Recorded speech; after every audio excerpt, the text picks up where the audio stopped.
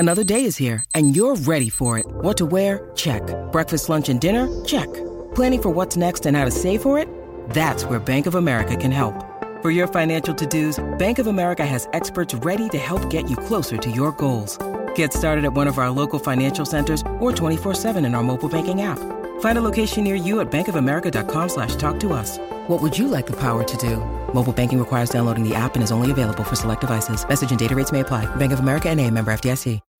When you need mealtime inspiration, it's worth shopping Kroger, where you'll find over 30,000 mouth-watering choices that excite your inner foodie. And no matter what tasty choice you make, you'll enjoy our everyday low prices, plus extra ways to save, like digital coupons worth over $600 each week. You can also save up to $1 off per gallon at the pump with fuel points. More savings and more inspiring flavors make shopping Kroger worth it every time. Kroger, fresh for everyone. Fuel restrictions apply. With threats to our nation waiting around every corner, adaptability is more important than ever. When conditions change without notice, quick strategic thinking is crucial. And with obstacles consistently impending, determination is essential in overcoming them. It's this willingness, decisiveness, and resilience that sets Marines apart. With our fighting spirit, we don't just fight battles, we win them. Marines are the constant our nation counts on to fight the unknown. And through adaptable problem solving, we do just that. Learn more at marines.com. Hello, Craig Cairns here. Just a quick thing before we get started. The Terrace Live show is coming to the Yotel in Edinburgh this Thursday, though I won't be taking part because I'm just not talented enough. The free show is already sold out, but there may be a ticket or two become available, so keep an eye on our Twitter account for that. The hotel is located on the capital's Queen Street, and the postcode for your sat-navs is EH2 4NA.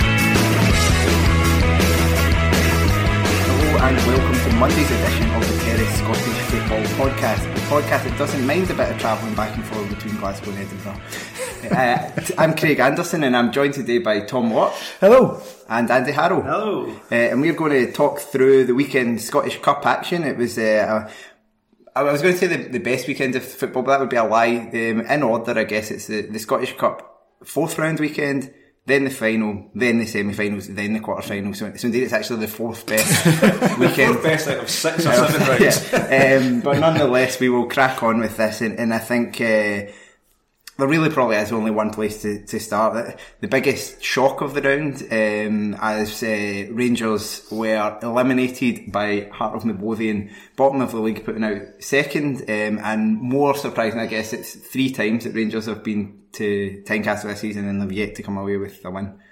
Yeah, and it wasn't just that they lost, it was like the manner that they lost, the way that they played, the way that they lined up, who wasn't in the starting 11.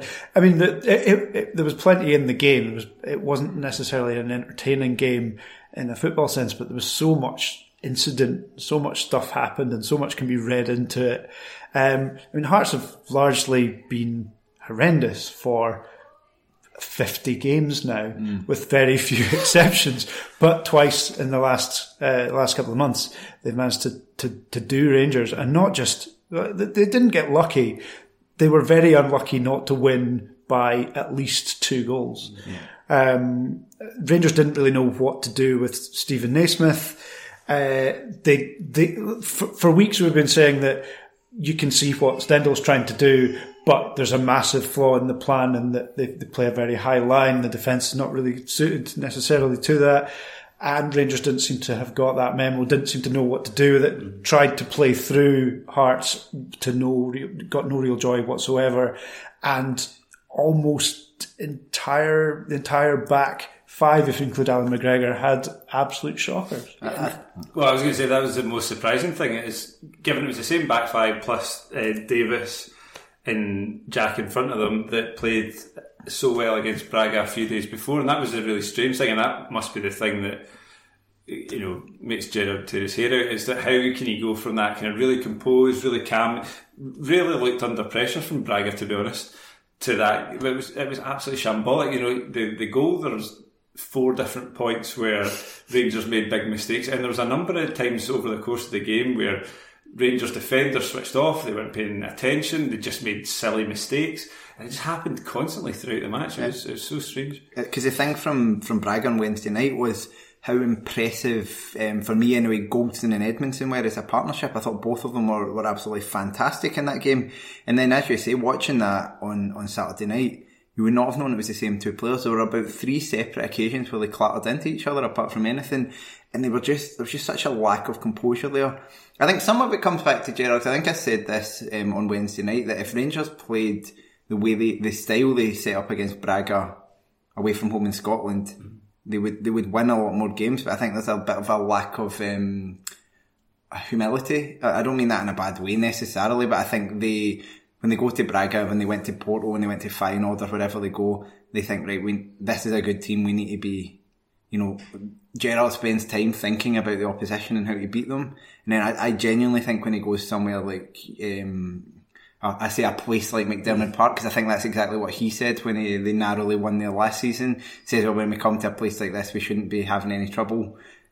That in itself is an issue, that when they go to McDiarmid Park, Rugby Park, Tynecastle, I don't think he focuses at all on the opposition. I think he just chucks his players out on the park and expects them to win.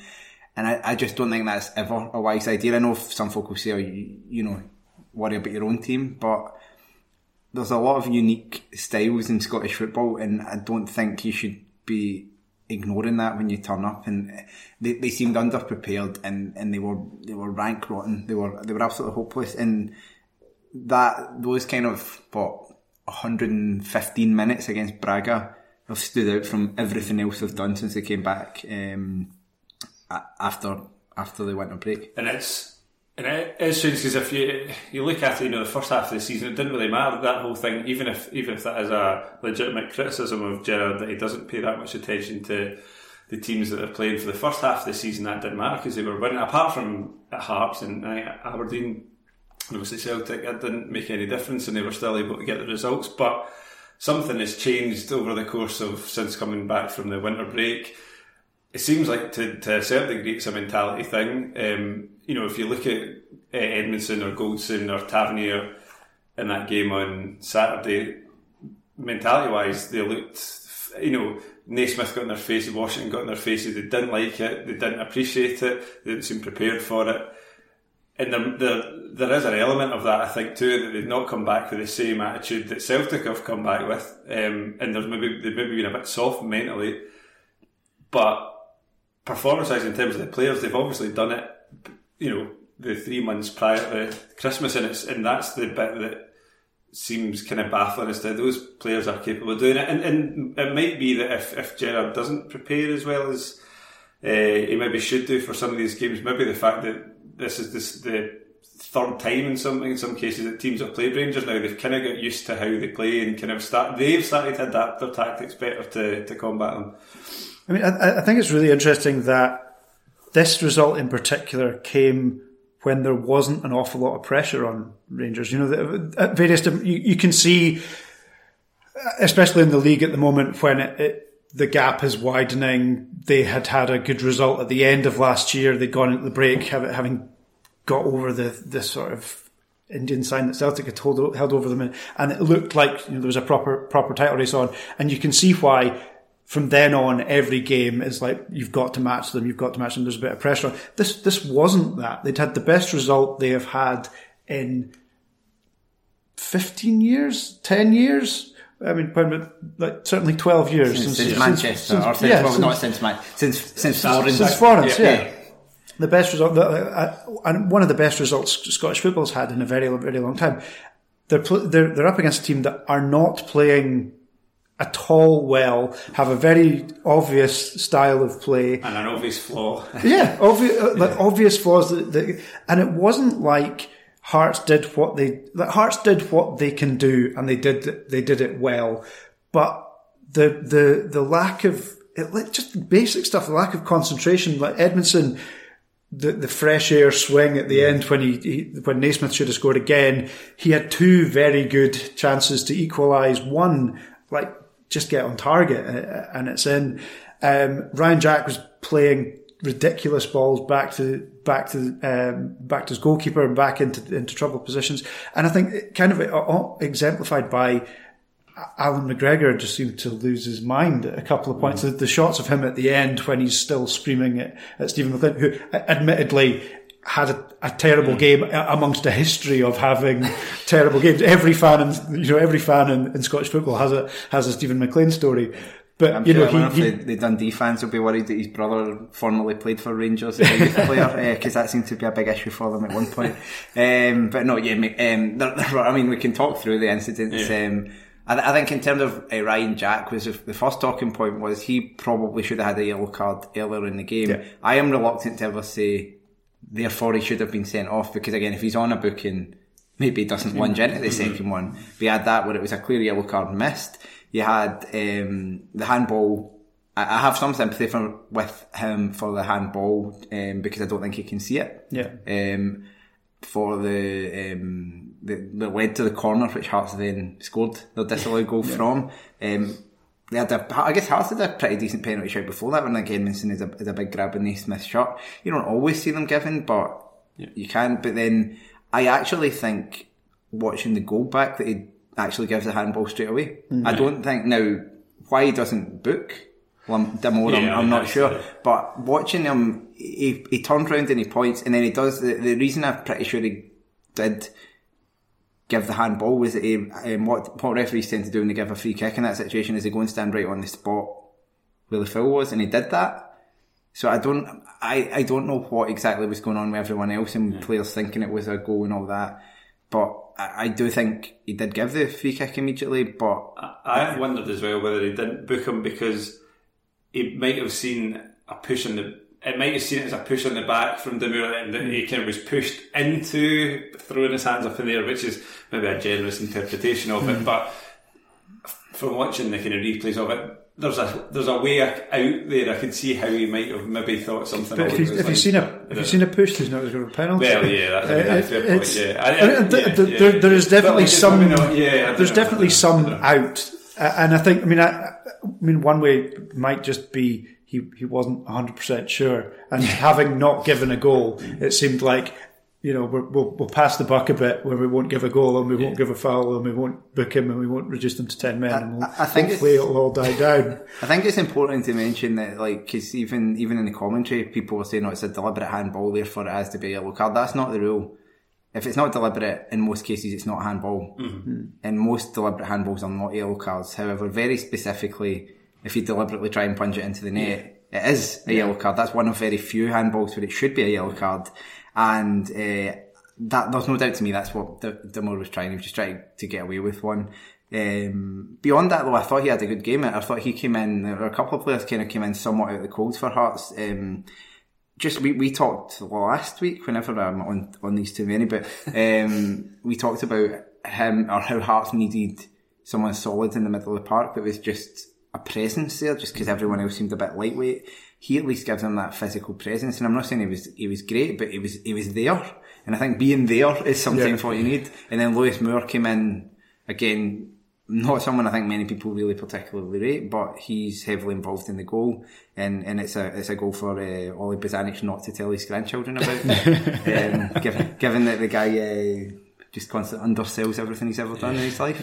It's also, from a Hearts perspective, credit to Di Camona for coming in a kind of difficult game, difficult circumstances, given how ropey Hearts have been defensively, and managing to fit and fine there. I mean, the Rangers, especially in the second half, didn't really threaten that much, and that's maybe got a lot to do with who they had playing, and Stewart obviously doing very little coming in from the cold, and then Defoe coming on, and obviously no Morelos. But that's a kind of difficult situation for a centre half who's not, universally liked within the Hearts support, to come in. Suter's gone down. It's a really kind of awful injury again, so you've kind of got to deal with that first and foremost. Then you've kind of got to deal with the game, and then he kind of managed it okay. I think Naismith after the game said as well that he was asked about Smith moving back to right back, and he kind of stopped short of being too positive, because I think he was aware that he didn't want to throw Sean Clare under the bus, and Sean Clare has had an okay time at right back, but a lot of that's to do with his kind of attacking abilities rather than his defending. And Naismith did say about the fact of the experience of Smith and just that calmness that he can offer from right back did kind of help things out in what was otherwise a kind of fairly chaotic game. And just every time it cut to any of the players, they were always shouting at McLean. Like that pretty much seemed like the default position for anyone in that game. But yeah, you got to kind of give Hearts defence, who have been pretty woeful for ages, some credit. And also, like, huge credit. I mean, obviously everyone knows all about him, and it's no great surprise that he was good again. But Stephen Naismith was exceptional, and again, you can kind of see it both ways. But where like he was brilliant, he was great. He's kind of the talismanic figure, and if they're going to stay up, well, there'll be a large part of it will be down to him. But it was amazing that Rangers didn't know how to deal with Stephen Naismith. Anyone who's been watching Scottish football for, forever knows how Stephen Naismith plays. But they couldn't deal with him as back to goal. They couldn't deal with him arriving late in the box. They couldn't deal with him winning headers in and around the box. He was back on his own 18-yard line, winning the ball. He was back in helping his midfield as well. And, a really great all-round, all-action performance from him. And, just a kind of a pat on the back. And if he stays fit, they've got a fighting chance, because with the injury to Suter, that's the flip side. They've got to go tomorrow to, there's the Hibs game, which in many ways is probably more important.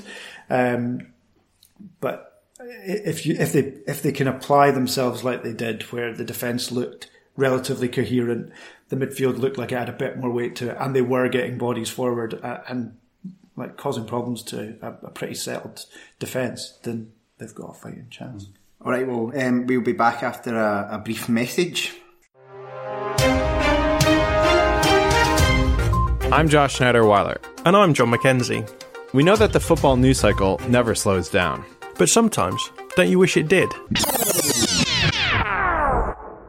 On the Football Today podcast, we give you in-depth analysis of the most interesting stories from around the world of football. And hear from the most knowledgeable journalists in the game. You can listen to each episode in the time it takes for a single commute. So join us now and subscribe to Football Today, wherever you get your podcasts. All right, so Football Today. I like Football Today. I'm not so much a fan of football yesterday or tomorrow. I like to be watching my football now. What do you make of Football Today, Tom? I'm a fan of Football Today and Football Tomorrow. I like looking forward to it, and also being an Aberdeen fan, football of yesterday as well. Football Today it's great. Had to listen to the one about the offside rule and Arsene Wenger's interventions. It was very, very good. Highly recommended. Yeah, and there was a bit about Man City, and they kind of did a kind of week in the life of Manchester City. There's been some turbulent weeks at that club in recent weeks, but yes, I mean, if you don't want to spend the money on Amazon and watching hours and hours of it, then just get a quick podcast and find out about Man City. That's what we need to do. We're all about Man City on this podcast. Moving on to a team that are definitely not Man City, Inverness Caledonian Thistle were thumped 5-2 by Hibernian and Easter Road. I think it was a really entertaining game on Friday night, and obviously set up for Hibs a little chance for revenge at Hampden against Hearts. Obviously, the last two times they've met there, it hasn't gone particularly well, so they'll be hoping for something different. Yeah, it was in the end, pretty comfortable for Hibs. Inverness kind of played into their hands by being so open. I mean, in fairness to them, in a way, they went for it. They kind of went with a Keatons and White and Walsh. And there was, they had a few attacking options there, and they left themselves pretty well open for quite a lot of the game. And Hibs were pretty ruthless, to be honest. They kind of took advantage. They were a wee bit lucky at times. I think it was Tremarco. Well, it was 1-0 Tremarco. I think it was pulled back in the box, which should have been a penalty. And then straight from that, Hibs kind of showed how dangerous they are on the break, and Scott Allen made it 2-0. The referee again didn't have a great game. There was that one. There was, in fairness, there was the Ridgers one early in the game where he could have been sent off, so that it maybe evened out. But it was a pretty unstructured game. It just kind of ebbed and flowed a bit, and there was no real sense of any shape or anything, and folk just That's the type of football. I don't know if you're going to speak for it. That's the type of football I like. I don't like it to be too organised. I just want things happening constantly. It was probably the most impressed I've been by Hibs in a long time, actually. Though I think as an attacking force, you can see all the bits clicking in together. The defence still needs a bit of work, but you can start to see them gelling as a team. Inverness, I thought, despite they were outclassed as such. And they were very, very aggressive. But I thought I was really actually quite impressed with Sean Rooney's performance, a player who will obviously be in the Premiership with St Johnstone next season. And I think he has a chance at St Johnstone. I think he'll be an upgrade on what they have currently at right back. So I can see him being a useful addition there. In terms of though, it just felt like a game that, as I said, turned on that decision. I think Hibs would have won anyway, but obviously from it going from potentially a penalty and one each to 2-0, is probably the moment where you assume the game's by. Inverness come back into it, but you kind of always assumed that was game over at that point. What do we make of Hibs in general then? In the middle of the park, do you think that's kind of the right balance they've got now? Because Omionga's not in the team yet, but it's almost kind of hard to see him getting in. There is a lot of football in that midfield. There are a lot of very good footballers. It's just finding the balance, and that has been the struggle for a while. I mean, they can afford to leave very good players on the bench. We have kind of highlighted that maybe they're a little too bulky in terms of the number of squad, and it probably does need to be spread around a little bit in the summer. But they do have an ability to hurt teams. They do look like, I mean, you can see that the way that they broke for the second goal. They break at pace. They've got a number of players that can play very neat football, can take out 3 or 4 players with a single pass. They've got pace out wide, they've got pace up front, and with that kind of blend that they do seem to be able to play through teams, and there are a number of points of attack. I think Inverness probably did play into their hands for about pretty much up until the first goal. I think Inverness did a reasonably good job of keeping things pretty tight at the back, and they did cause problems and they did ask questions up front. But the moment that they went behind, they kind of threw everything at Hibs. Literally. Yeah. And that meant that it was far too open, far too much space. And with the players that Hibs have got, and like say, especially in the midfield, they can bypass the entire midfield with some clever football and a couple of very clever passes, and ultimately that's what happened. I would like to particularly point out the penalty that was missed for a number of reasons. First of all, but for credit to Paul Hanlon for taking it, stepping up and taking it. But a sort of secondary point from that was once he'd missed it, Tremarco passing it back across his own 6-yard line, like on you go again, and then realising he is going to have another shot at this. Tremarco, I thought had a very poor game in general. He got away with one early on, and where he was quite deep, and then I think he was the one playing Hibs on sides for a later goal, and then that incident after the penalty. It's just for a guy who I'm correct in saying he nearly cost him the Scottish Cup. 2015 when he got sent off in the final, in a game that they were likely to win, and he kind of made a mistake. He just seems like a guy who can be a pretty solid and dependable player. He obviously, I think, scored the winner in the Challenge Cup final 2 years ago, or 3 years ago. I lose track of time, but whenever it was. But he does seem to have that in his locker. Like, he's just not a very composed footballer, and you saw that there. It was. I almost think the second miss from Hanlon was worse than the penalty, but.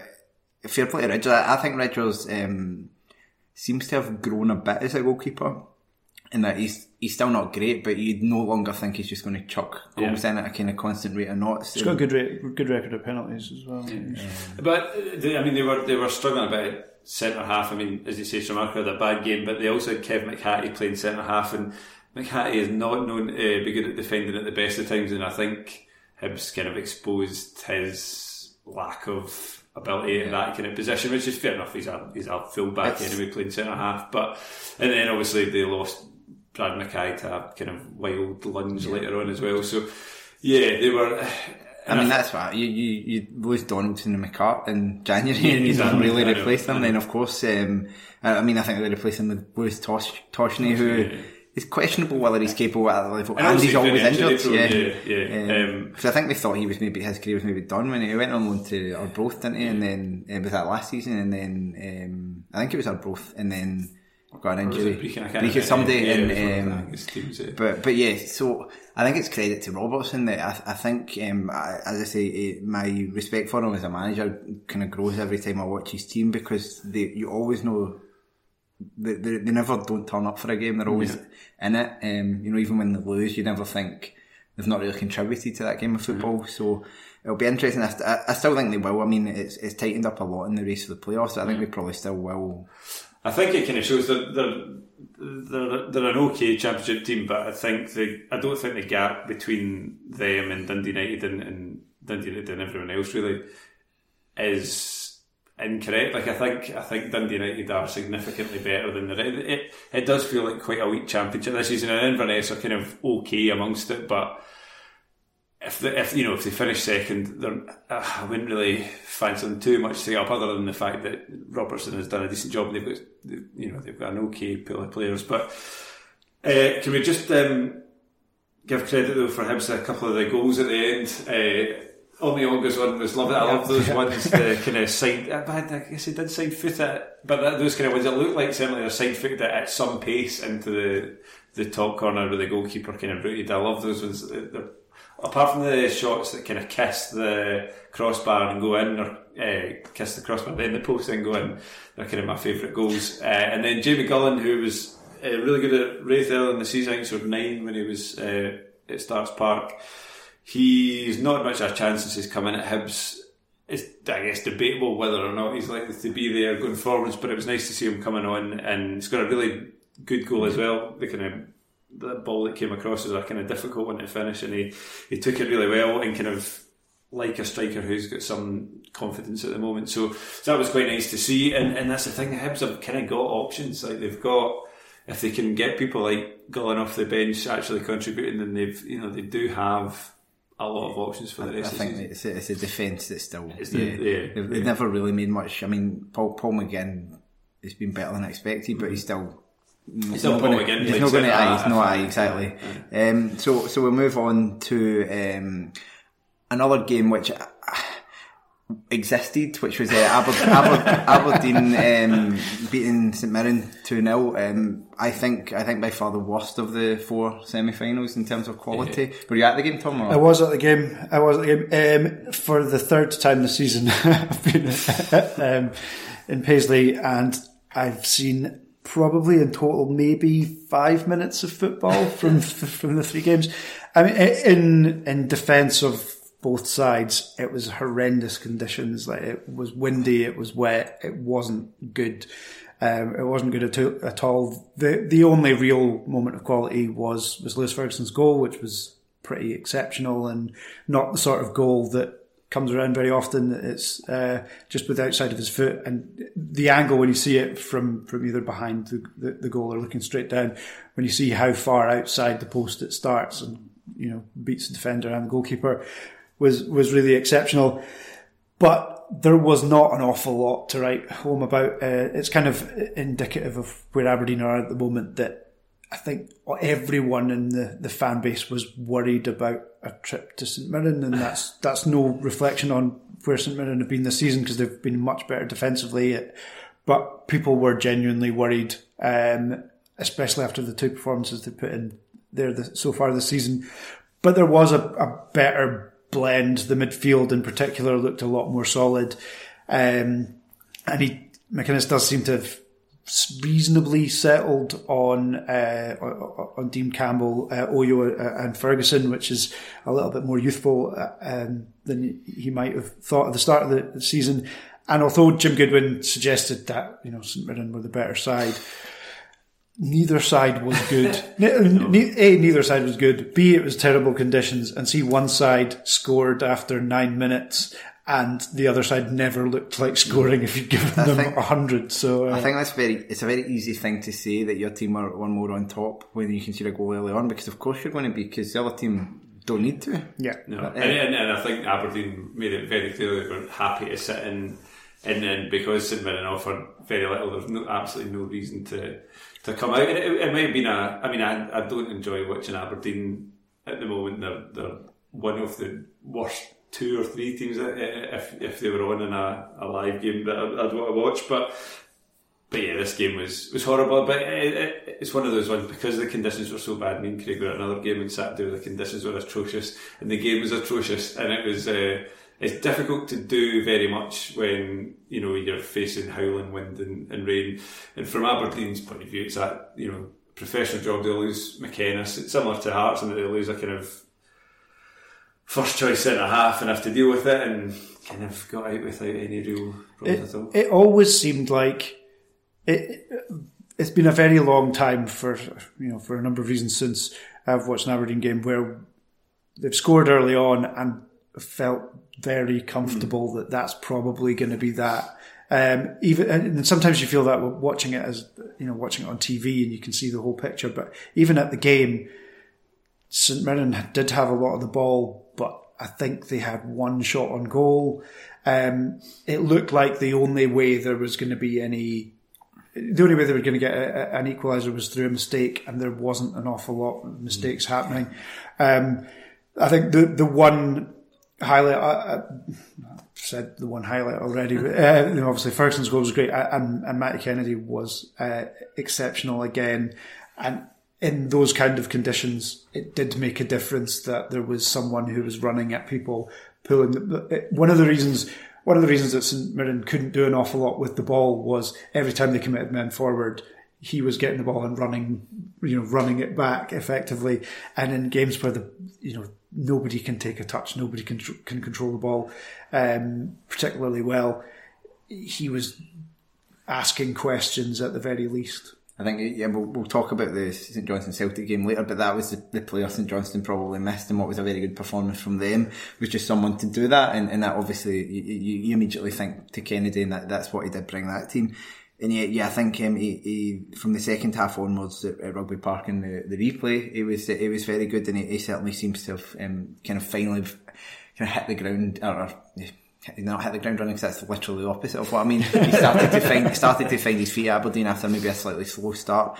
But I think for St Mirren the problem was they're kind of bigger, better players who have been playing well of late didn't really show up in this game. And kind of Durmus in particular, who scored the winner last time out, but then this game he was just anonymous at passing by, to the point where you're bringing Tony Andrew on for him and hoping he's going to do something, which I think 3 years ago maybe, but that you're almost kind of resigning to not winning when you put Tony Andrew on at this point. But and Jakubik came off at half time, and Obika was quiet as well. Yeah. If 4 months ago you'd think the fact that St Mirren had barely mustered a chance was pretty standard. I suppose for St Mirren, at least at the moment, it feels a bit unlike the norm. They have kind of threatened. So from an Aberdeen defensively point of view, the fact that they limited them was actually relatively impressive. And for St Mirren, you're just kind of hoping that it's just a one-off and that the conditions kind of played into that. And the fact they give credit to Aberdeen and that's not the kind of start of another slog where they barely create or score any goals. I mean, this sounds like a negative, it's actually a positive. They were asked very early on to chase a game, and that was always good against, even though Aberdeen have been vulnerable, they are pretty solid defensively, and at least 2 of the 3 midfielders on the park were more than capable of just holding on to the ball and moving it around. So from that point of view, it wasn't like they made horrendous amounts of mistakes until the last minute when they gave away the penalty, but they just didn't really have the personnel to ask any questions of a team that didn't have to do anything but sit in from very early on, which, obviously resource is part of that, but come the end of the season, that won't be the reason that they stay up or go down. A team that I think will stay up this season are Celtic, and they made it through to the semi-finals of the Scottish Cup with a hard-fought 1-0 victory over St Johnstone at McDiarmid Park. For Celtic, I guess it is just winning, obviously bouncing back from what was a huge disappointment for them in midweek. But I thought St Johnstone still deserved a lot of credit. I really, really liked the way they played, and you always think, I think, when this kind of domestic run that Celtic are on with winning trophies, you kind of always think that the game that they will lose is one like that. Away from home, fairly shit pitch, other team that fired up for it, etc. But even with all those factors, and with St Johnstone playing very well and creating chances, you just can't beat them. It's like it's like some boss level in a computer game, and you get to that level time and again, and you can just never defeat them. And that's kind of what Celtic feel like at the moment, domestically in cup competitions. But I don't think their fans, apart from getting the win, were necessarily too delighted with how they played, especially off the back of Copenhagen. No, but I think given the Copenhagen win and given how ropey they suddenly looked at the back, the fact that they managed to get out of it with a clean sheet, you could tell by the end of the game that they were pretty tired. A lot of them were kind of running on empty. It was a horrible muddy pitch. Like, it felt very much like a kind of 90s sports scene kind of highlights game. St Johnstone have been excellent. They looked the same as they have been the last number of weeks. They've looked a lot of confidence, creating chances, causing a lot of problems. It is one of those where just getting the wins enough, you get a goal from, probably direct from a free kick, whether Julian got a touch or not. He definitely didn't. I was like, the felt contact. Absolute cheek of claiming that. It was. I mean, Celtic did have chances. It wasn't like a game where they were under the cosh for the whole time. There was a lot of opportunities, especially in the kind of first half, where the ball was kind of pinging around the box and nobody could quite get a handle on it, and it was more kind of half chances. In the second half, early in the half, there was a few more kind of open chances for, like I say, Edouard and Griffiths, but after that, St Johnstone kind of got back into it. And as you say, I think that was the thing, the fact that they missed Kennedy. I think somebody like that on the other side from right to kind of stretch Celtic on that side. Tanser got up and down a lot, but doesn't offer the same kind of creativity. I think in the 15-20 minutes before Celtic scored, you kind of felt St Johnstone might be going to score here. They Celtic couldn't get out, and they were kind of they didn't create any clear-cut chances, but they were getting the ball in about them, and they were just doing things, and so it did feel that way. But the good thing for St Johnstone, that's an incredibly young team that they had out. I think David Wotherspoon at 29 is the oldest player there, and then I think May and Clark and one other are 27, maybe just May and Clark, and then the rest of them are like 22 and stuff like that. You've got McCann, who's 18 and maybe 19 in the middle of the park, and I think all the centre halves, Gordon, Kerr and McCart, are all young. You've got Butcher, who I think has been a really good addition in the middle of the park. Whether they can keep him or not, he's another one. It kind of reminds me of when they brought in James Dunn in the cup winning team. A midfielder who comes in on loan and is very good, but you don't know that they'll necessarily cling on to them.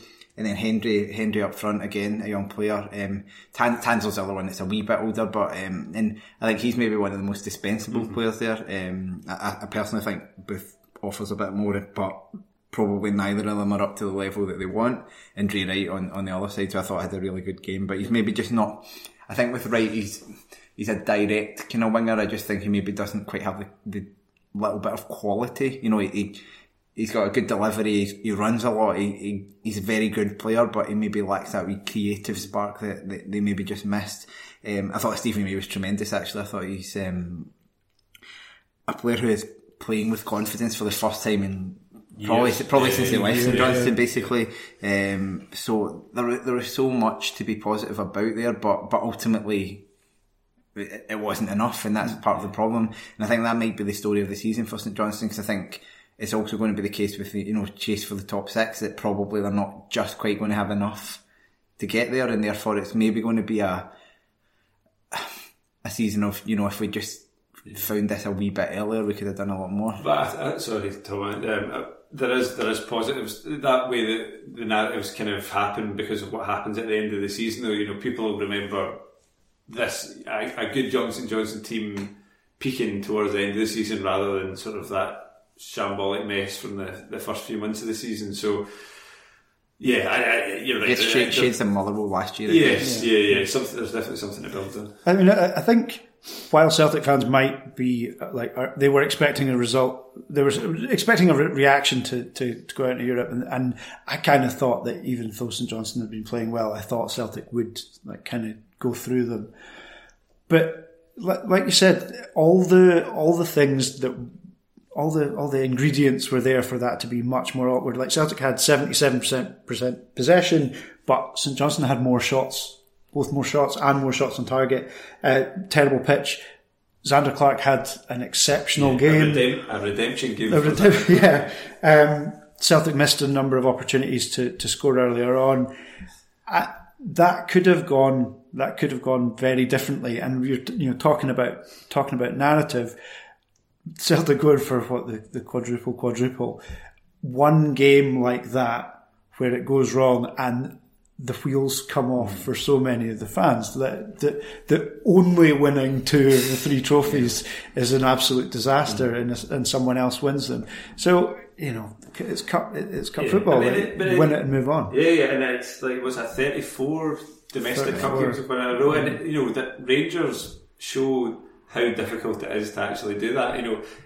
It's so easy to have an off day. It's so easy to have a game where you just don't, if Celtic had lost that, you could understand that a bad day at the office, if the opposition played really well, it was a horrible pitch, everything, all of those things that we talked about, and it doesn't matter to Celtic, they somehow always find a way, and it can be, given how often Celtic win, a bit easy to kind of forget just how difficult that is not to lose a game, just by slightly not turning up, or a mistake, or a red card happening, and it just doesn't happen. It is pretty remarkable, and they'll obviously get to another final now. They've got Aberdeen in the semis. That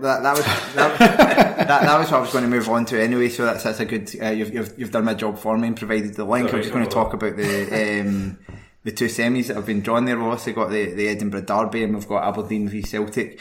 Aberdeen and Celtic must have played each other at Hampden about 50 times in the last decade. It just constantly feels like... I think McInnes got 9 semi-finals he's been at Aberdeen. It feels like 8 of them must have been in defeats to Celtic. And I know they haven't all been... There's been a few... There's been 3 or 4 finals, and I think there's been a couple of semi-finals. It does feel... I think McInnes... There's a lot of criticism of it, some of it entirely justified, but I think he has been a little bit unlucky in that he does just seem to keep constantly, he's not had a single, apart from the one which he obviously did scrape by against Inverness, every single other cup final he's taken Aberdeen to has been against Celtic. And that becomes, the more times you don't beat them in one, it becomes harder to do. I think, I always remember when Andy Murray kept getting to the final of the Grand Slams in tennis, and he just kept losing. And then the one where he finally beat Djokovic, and I think, in the US Open, and he went 2 sets to nothing up, and then Djokovic came back to 2-2, and you kind of got this feeling, if he doesn't win this here, he's just never going to do it. And then once he got that out of the way, he kind of went on a run of kind of, I think he won the Olympics and Wimbledon after that. So I think that's kind of where it is for Aberdeen. They need to do it sometime. The more times they don't do it, the record against Celtic is atrocious everywhere, but they have at least won a couple of games at home. But at Hampden, they've just not done it. But I guess the positive they might take is that their most recent performance in the league, I thought they were very good. Obviously, they ultimately got nothing out of it, but they were competitive, and they actually, gave Celtic a game in a way that they hadn't for a wee while. Yeah, I mean, I think one of the things I would say about the cup draw in general is it's always quite good when you get the impression nobody's delighted. Mm-hmm. Nobody's going to be overjoyed with it, and obviously Celtic fans won't really care who they go up, but they could have had they could have had easier draws, in theory, at least. I think there were positive signs from the last cup game, and there have been in amongst there's been a couple of the cup matches where Aberdeen just haven't turned up, and Celtic have been very good, and it doesn't seem to be any lessons learned that just stop letting Rogic cut in and shoot on his left foot, stop letting James Forrest cut in and shoot. But there have been a couple. I mean, the final a couple of years ago, when but for Kenny McLean finding Johnny Hayes, vice versa, it would have been 2-1 and a very different story. The performances in some of the games at Hampden, maybe at least two of them, have been reasonable enough. Whether that, like with the St Johnstone game, Celtic, it doesn't really seem to matter. They have off days and they still find ways of winning. So it's going to need to be an awful lot more than. They're going to have even more of an off day than they've had in a very long time. There's going to have to be a lot of luck. And Aberdeen are going to have to play better than they have played in almost any game this season. But none of those things are impossible. Yeah, it feels like kind of fate's offered Aberdeen up as the team to finally beat Celtic on numerous occasions, and every time law of averages, right? They're like, surely this time if we do it, it would be very Aberdeen this season to beat Celtic and then lose to Hearts in the final. Yeah, I can see that.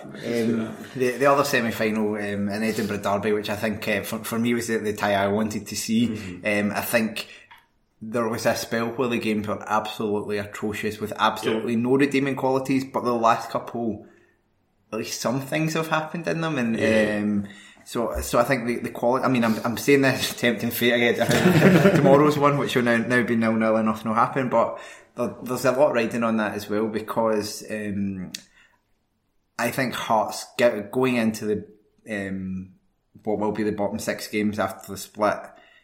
If they get the kind of morale boost of getting that result, it might kind of drag them towards safety. Whereas if, they maybe don't pick up a result tomorrow night, they struggle up to the split, and then they get beat by Hibs in the semi, and morale they just can't bounce back from that. So I think it's kind of got that extra element for Hearts. For Hibs less. So I mean, they may still have a chance of, third or fourth, but ultimately their season now hangs on the Scottish Cup. Yeah, I would be very nervous if I was a Hibs fan. They're the ones that have got it all to lose, basically, for Hearts. If they beat Hibs, most people wouldn't have expected it, given how poor Hearts have been this season. Hibs, on paper, have a far better team and have been a better team all season. As you say, there's the only thing riding on this season now for Hibs is effectively the Scottish Cup, whereas Hearts have, even if they lose it, if they kind of just avoid relegation this season, it's been a disastrous season. But when they've kind of managed to get some sort of, I don't even call it a positive to finish 8th, but something out of the season, whereas for Hibs it's kind of over. So if I was a Hibs fan, I'd be very, very nervous, especially kind of given Hibs' propensity for bottling things when it comes down to it. I know they've won the Scottish Cup since then, so maybe they're the Andy Murray, and that now they've broken their duck, it doesn't matter so much and they can go into it a bit more relaxed. But yeah, I would be a bit nervous. An incredible record in the Cup though, in I think 6 semi-finals in the last 9 years for Hibs. That's the kind of level of consistency you don't typically. I know Aberdeen have probably done the same, but you don't get very often. But it does feel like Aberdeen, Celtic and Hibs are just constantly in the last 4 at this point, which can be a bit boring for the people who don't support any of those teams, but at least they generally have served up some interesting games, and I think we have a very fun Easter weekend ahead of us with those 2 semi-finals. So what we'll do is we'll round off the main show on that now. We've held back the hotties and naughties, which is our usual staple, because we thought we'll do a slightly extended version of that on the Patreon. We can dive a little bit deeper into a couple of the things that we talk about. So for those of you who are desperate to hear hotties and naughties, which I'm sure is a highlight of your choose to commute to work, you will have to pay us money for that now. So sorry about that, but that's the way it is. That's how capitalism works, I'm afraid. You got to keep something back. It's a bit like Nestle with the breast milk in Africa. Sometimes you have to deprive people of their requirements just to make capitalism work. So on that lovely note, I'll just wish you a goodbye, Tom. Goodbye, Andy. Goodbye. Social Podcast Network. With the Lucky Land Slots, you can get lucky just about anywhere. This is your captain speaking. We've got clear runway and the weather's fine, but we're just going to circle up here a while and get lucky. No, nothing like that. It's just these cash prizes add up quick. So I suggest you sit back, keep your tray table upright, and start getting lucky. Play for free at LuckyLandSlots.com. Are you feeling lucky? No purchase necessary. Void where prohibited by law. 18+ terms and conditions apply. See website for details.